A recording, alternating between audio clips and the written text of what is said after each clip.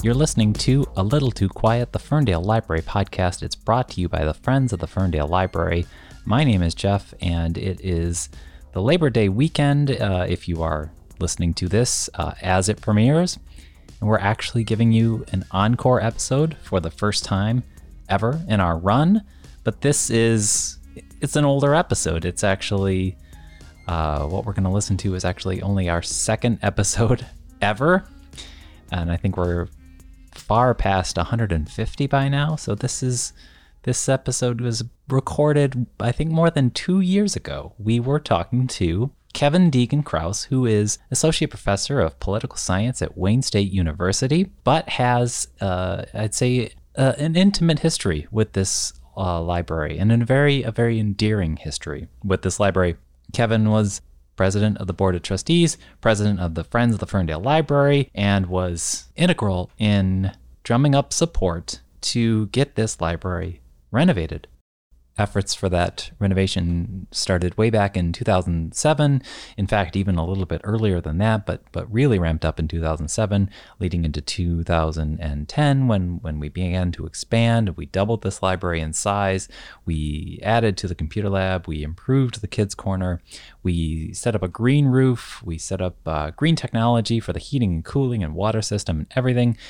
We have a courtyard. It's just an amazing, wonderful library. And Kevin is one of the people that we, without hyperbole, have most to thank for his efforts, as you'll hear in this chat. We had Kevin on also because he was such a dynamic member of the Friends of the Library group, our friends, the Friends of the Ferndale Library, which is a name you hear at the beginning and end of each episode because they made this podcast possible. And, coming up in October, there's a week observance to celebrate all Friends of Libraries groups. These are volunteers for any public library in any city of any state who are separate from the library but are always working to fundraise for the library or just assure that a library has the just top-notch resources, top-notch programming. Sometimes Friends of Library groups throw programming of their own. They have little side events.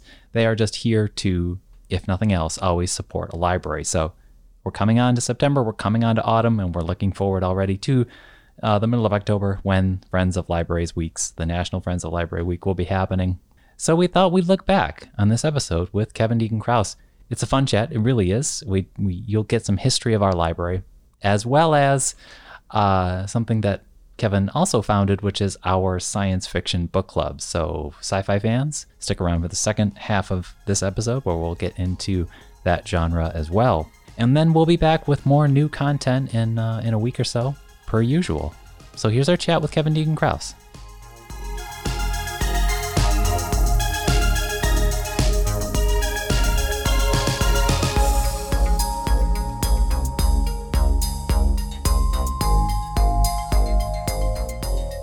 Like a podcast. I think that's cool. Exactly the kind of thing that we were looking for. I don't think we envisioned the library podcast at the time, but and the previous board had done a bunch of surveys about what people were looking for, and at the time we'd been subject to a series of budget cuts as part of the city's budget, and so hours had been cut radically short.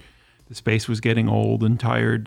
There wasn't the money at the time for the computers that people were wanting at the time. And the space itself was it was small. It was kind of cramped.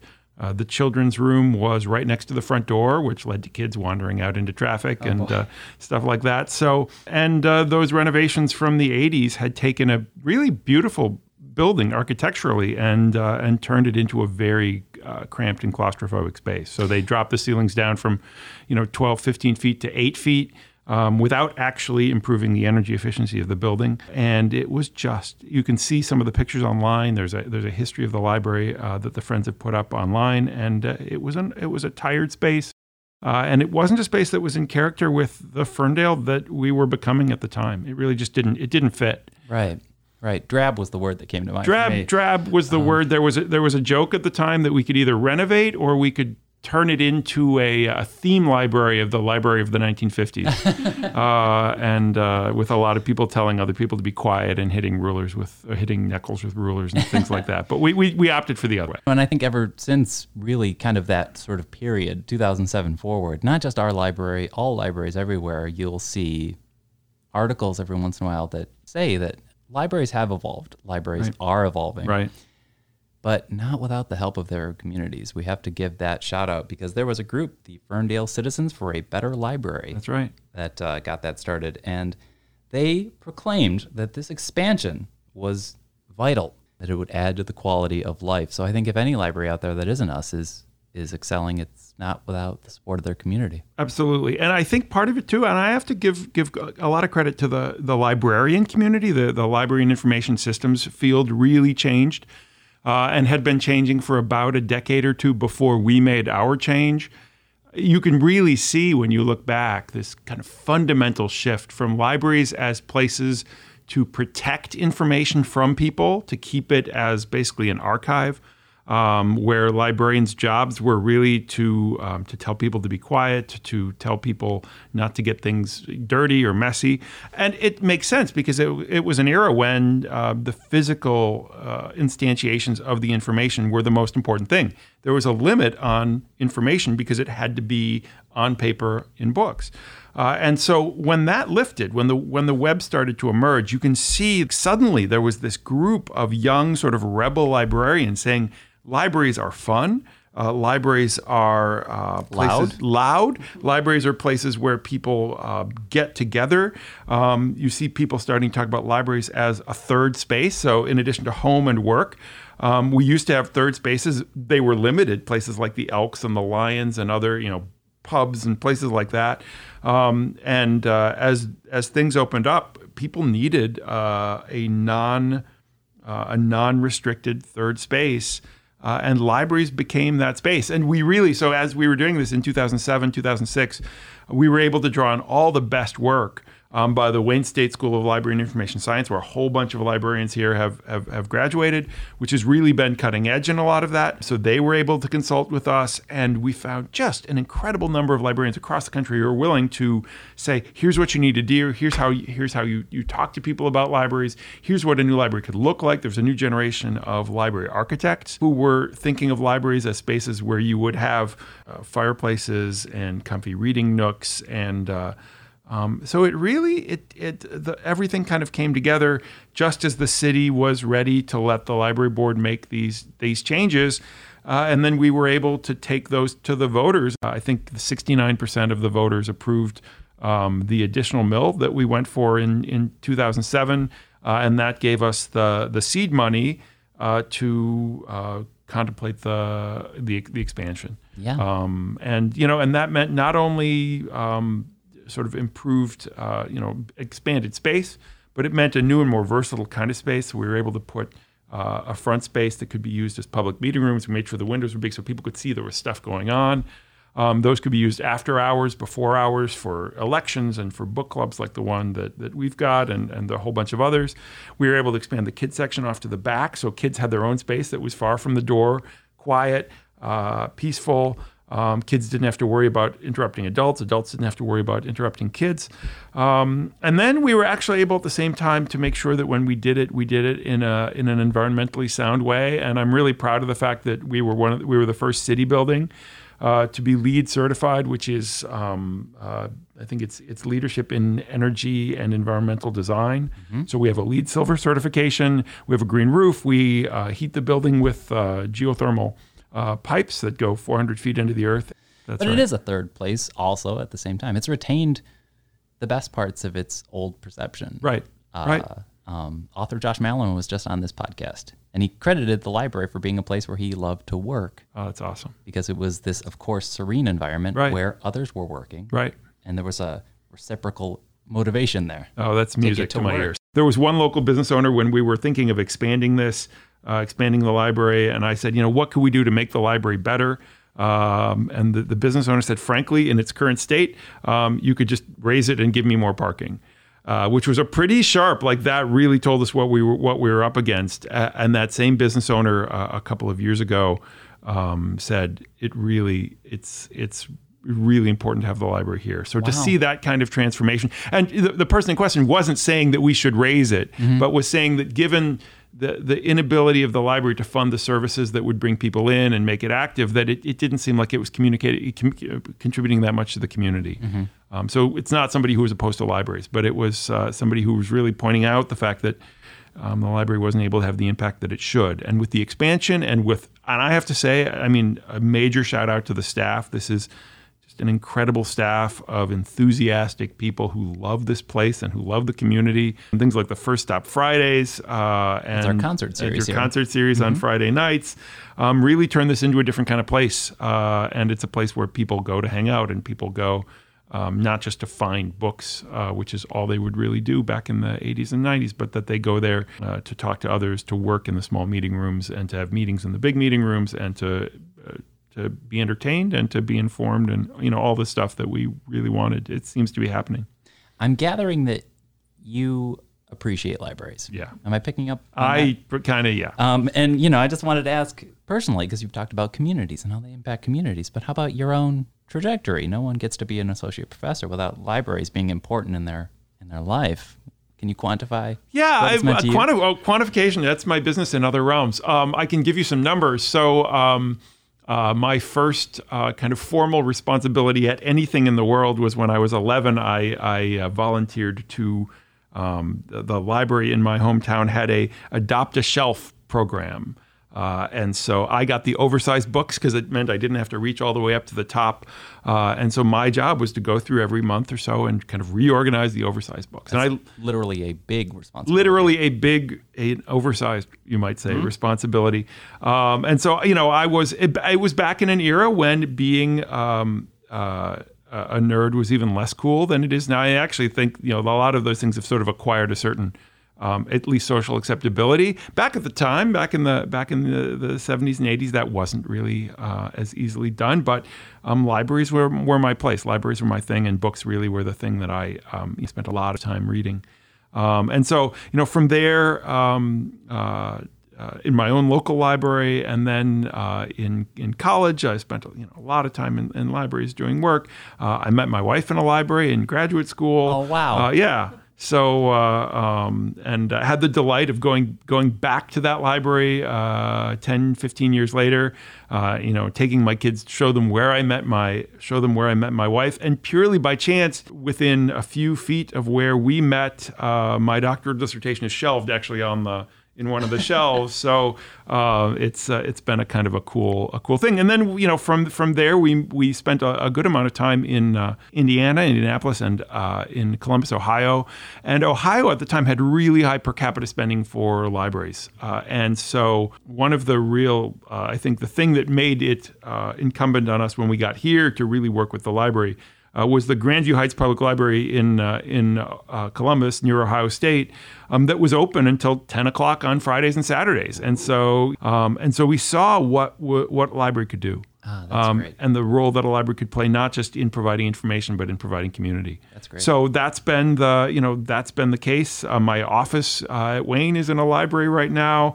And once we got to Ferndale, I think we were a little dismayed that the library didn't live up to the standards of the community. And so, kind of quickly became involved. Shortly after we got here, the Friends of the Library got restarted. Mm-hmm. What we hear, though we can't find any documentation, is that the Friends of the Library, Ferndale Friends of the Library, is the oldest Friends of the Library organization in Michigan. We've heard that a lot. We don't know where that's from, but I've heard that a lot too. Yeah. Either I heard that from you, or I feel like I may have read it inside the Ferndale Historical Society Museum. I should follow up on the people who've told me, Jean Spang, actually, who was on the library board and is on the Historical Society board, she was pretty sure that was true. And given the way the city evolved and the place evolved, it makes total sense. Mm-hmm. This was the kind of place that would have an early, if not the earliest, Friends of the Library. So the Friends of the Library were starting, I think, in around 2001, 2002. And that led to my interest in the kind of library management and a position on the library board when it was advisory, and then from there, part of the board when it was appointed, and then when it was elected.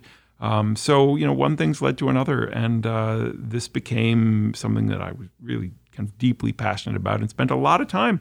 It was nice because it actually became a learning experience for me. And I really felt like in those 4 or 5 years, I was able to get a good handle on the nature of libraries as a modern institution and the way that libraries were changing and dealing with information, but dealing with people. And that was the big turn for me. With libraries changed from being places where books are stored to places where people learn. Yeah, and this is a podcast where I'm going to be mentioning the Friends of the Ferndale Library a lot. Right. They support us.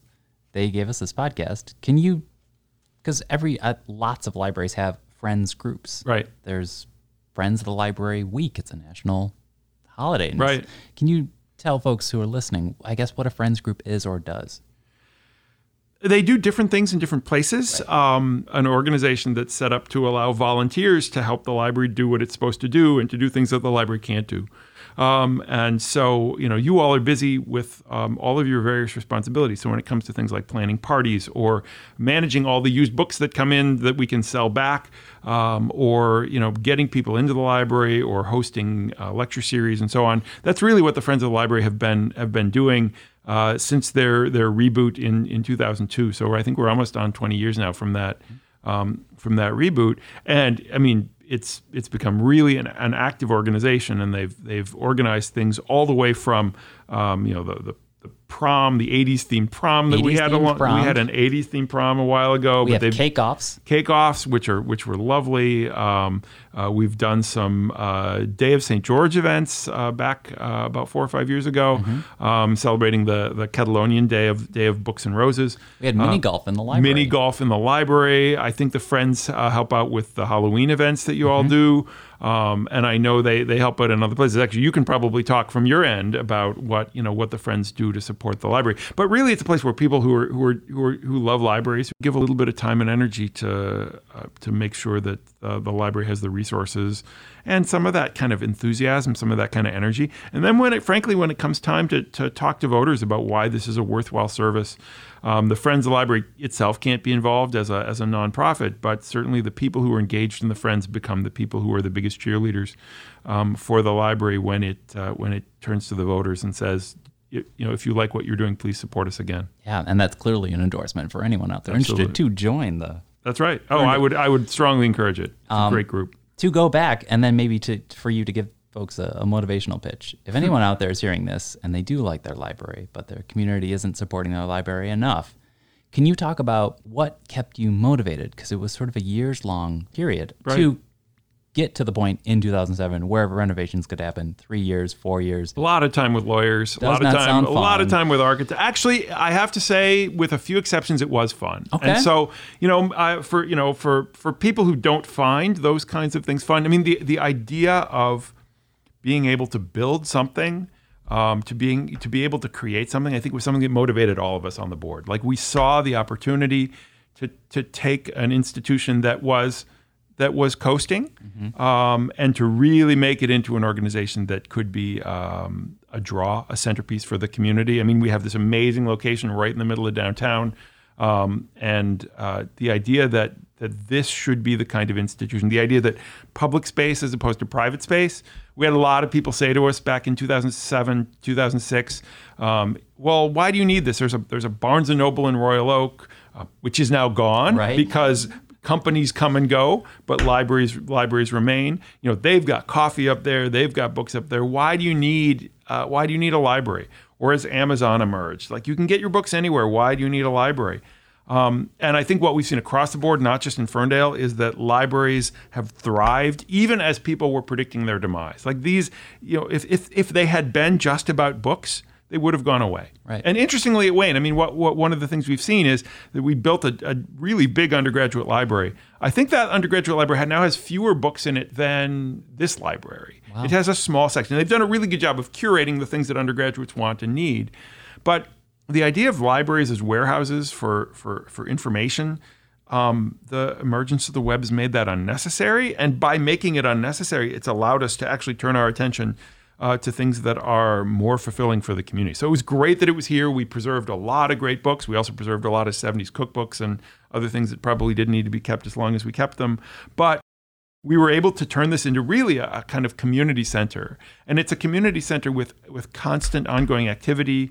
It complements the Kulik Center and other places around the city. But really, I mean, this is where people go when they want to be in a space that isn't owned by somebody, where they can express themselves and sort of get information out and get information in, where they can learn and where they can teach and where they can enjoy one another's company. So it was the idea of building that I think kept us moving forward. And it was great. I mean, anybody who's doing this in their own communities, having a goal, having something you can pin up on your wall and say, that's what we're shooting for. Destination.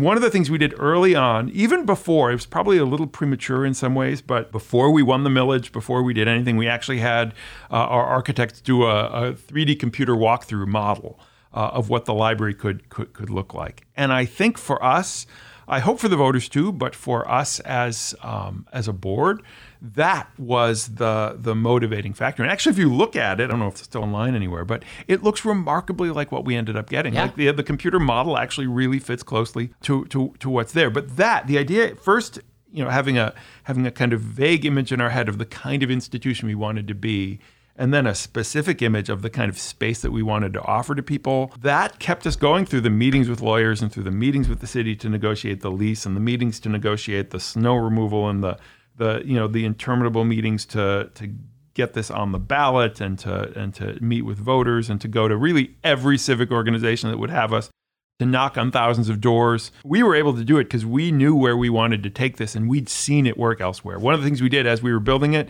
was to take tours of libraries that worked. And so we went to places at the time that really seemed like dream libraries, like Berkeley and other places that, where we're every bit, or I would say proudly more, to our communities. But having those active models out there and keeping that in our sights, I think was what made all of this work possible, and it allowed us to keep our enthusiasm all the way through. That's good. Yeah. Civic refurbishment takes endurance. That's right. That's right. No, these are long processes, but they are they're really worthwhile. And we had a lot of help. We had volunteer consultants. We had a couple of paid consultants. We had people who would walk us through. And one of the things for me that's become incredibly important over time is realizing that you don't have to invent the wheel, that the wheels are out there.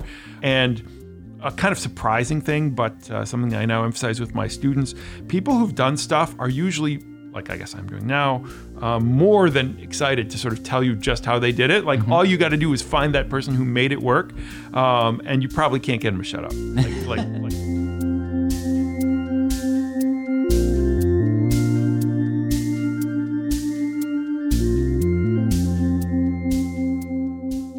Now listen. Yeah. We've talked a lot about libraries. We haven't really talked about, we've talked about everything but books and reading. Okay. But we should talk about books and reading. We should. Because you run the science fiction book club here. Running it is a strong term. I would say pilot, launched. You beam them up. Occasionally moderate. Facilitate. Let's say that. Facilitate. That's the. Let's talk about that. There is still a magic in recreational reading. Absolutely. We're here for that. God, yes. And I've really about 10 years. We're almost on our 10th year. Yeah. 10 years ago, I got a chance at Wayne to teach a course on politics and science fiction. And I thought, wouldn't it be fun now that we have this new public space? It was just a couple months after we opened the new space. Wouldn't it be cool if we could do with the community? And I used it as a way of sort of forcing myself to read the books that I was going to assign.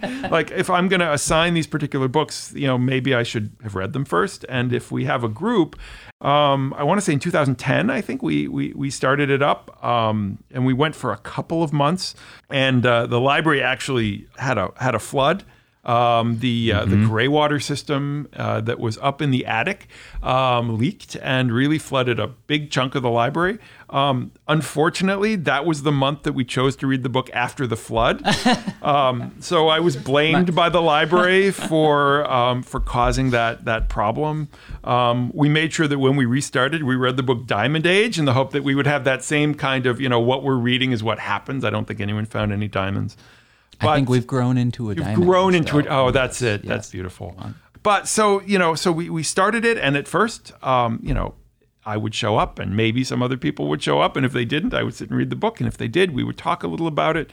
But what's been really kind of cool is that we have slowly developed a readership base so that now we've got 15 to 20 people, and people take turns and people are busy and but we've always got at least 7 or 8 people, and but we're kind of slowly growing into an organization. When I started it up, there was an organization at the University of Michigan. They have a fantasy and science fiction reading group.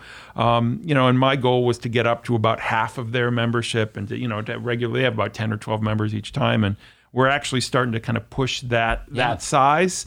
So it's been really a lot of fun. It's a lot of people who They love this particular genre. We can talk about why people should love this genre, but people who love science fiction, so we pick one book a month.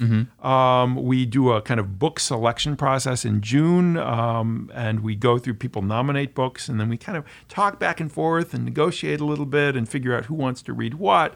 We take a big sampling of stuff, and we try to make sure that everybody gets at least one book on the list. We've expanded it out, actually following Michigan's lead, so that now we, in addition to doing books across the year, one month we'll do a movie.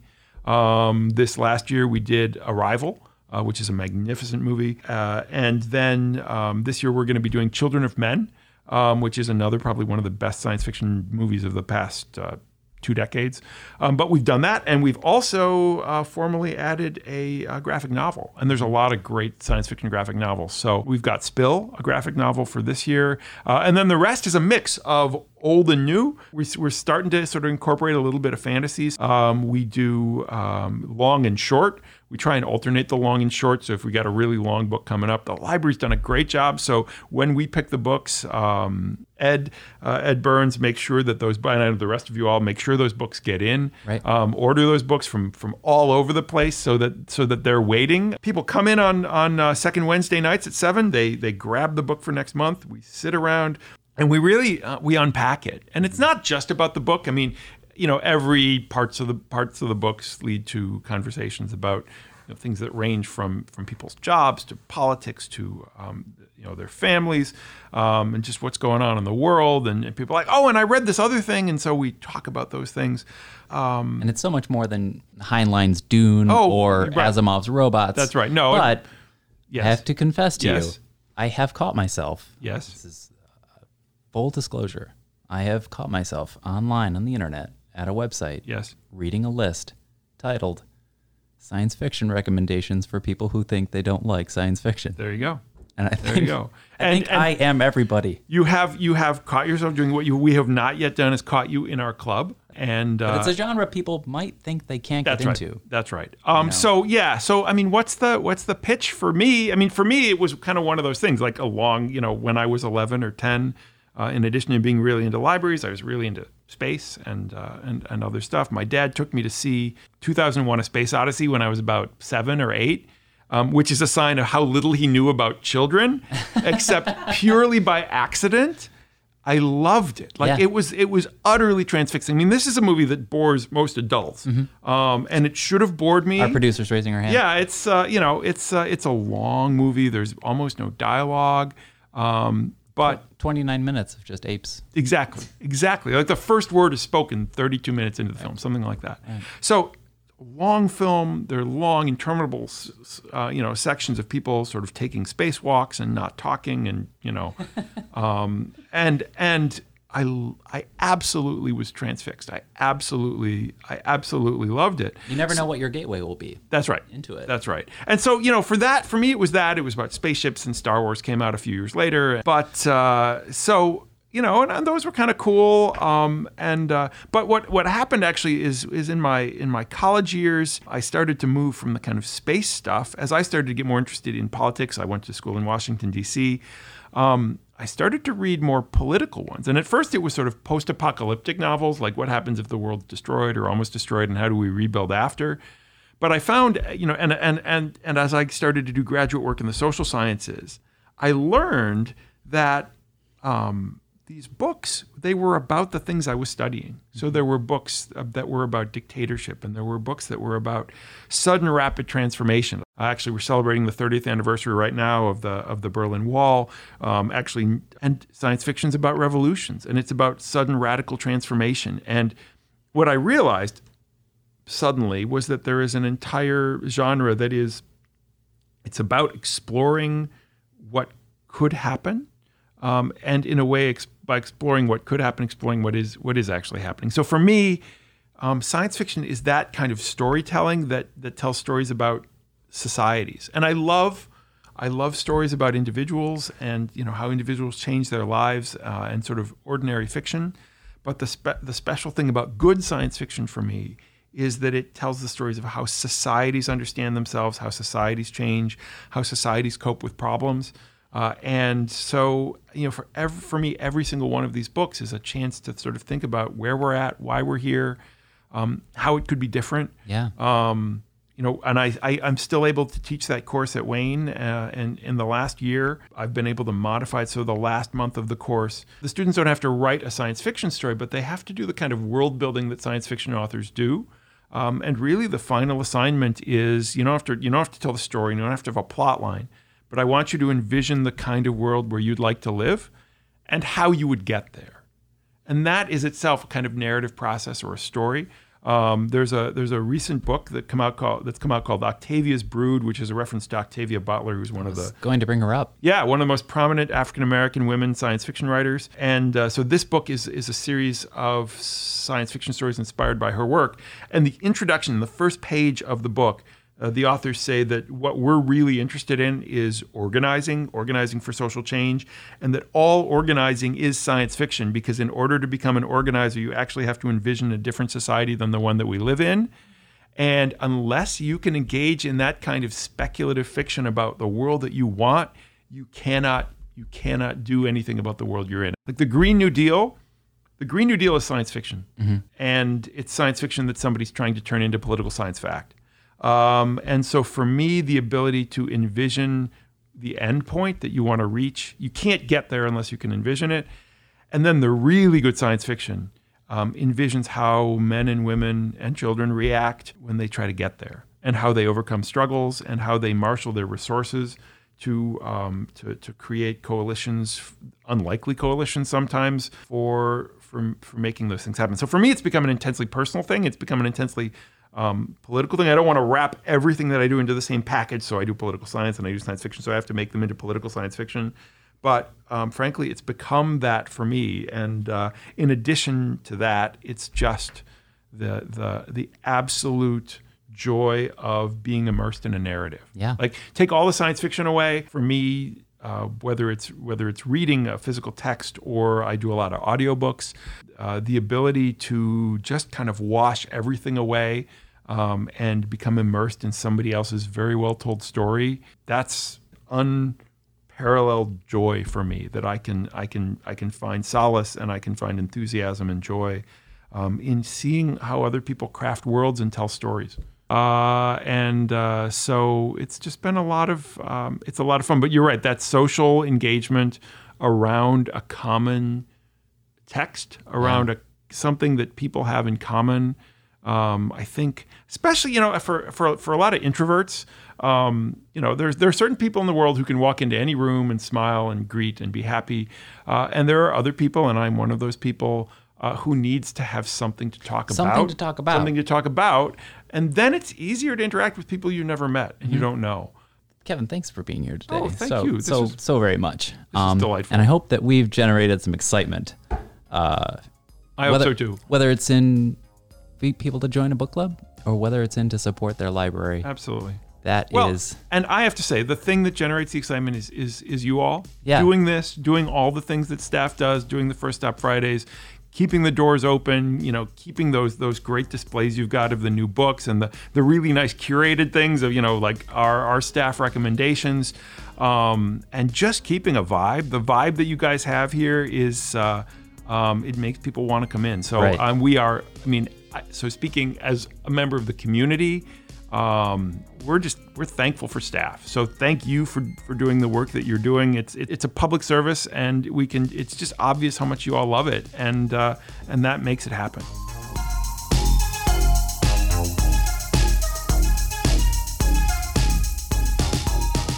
And that was our chat, this Encore episode, looking back about 2 years ago when we sat down to chat with Kevin Deegan Krause, integral in getting this library renovated and a stalwart friend of the library, but also an associate professor of political science at Wayne State University. It was fun to look back on that great chat with him, our second episode ever. You have listened to another episode of A Little Too Quiet. It's the Ferndale Library podcast, and it's brought to you by the Friends of the Ferndale Library, as always. The music that you hear at the beginning and end of each episode has always been brought to you by a local musician, John Duffy. If you'd like to support this podcast, you can go to ferndalefriends.org, but please remember to rate, review, and subscribe, or just tell a friend. And we will be back next week with a new episode, so stay tuned for that. Thanks again for listening.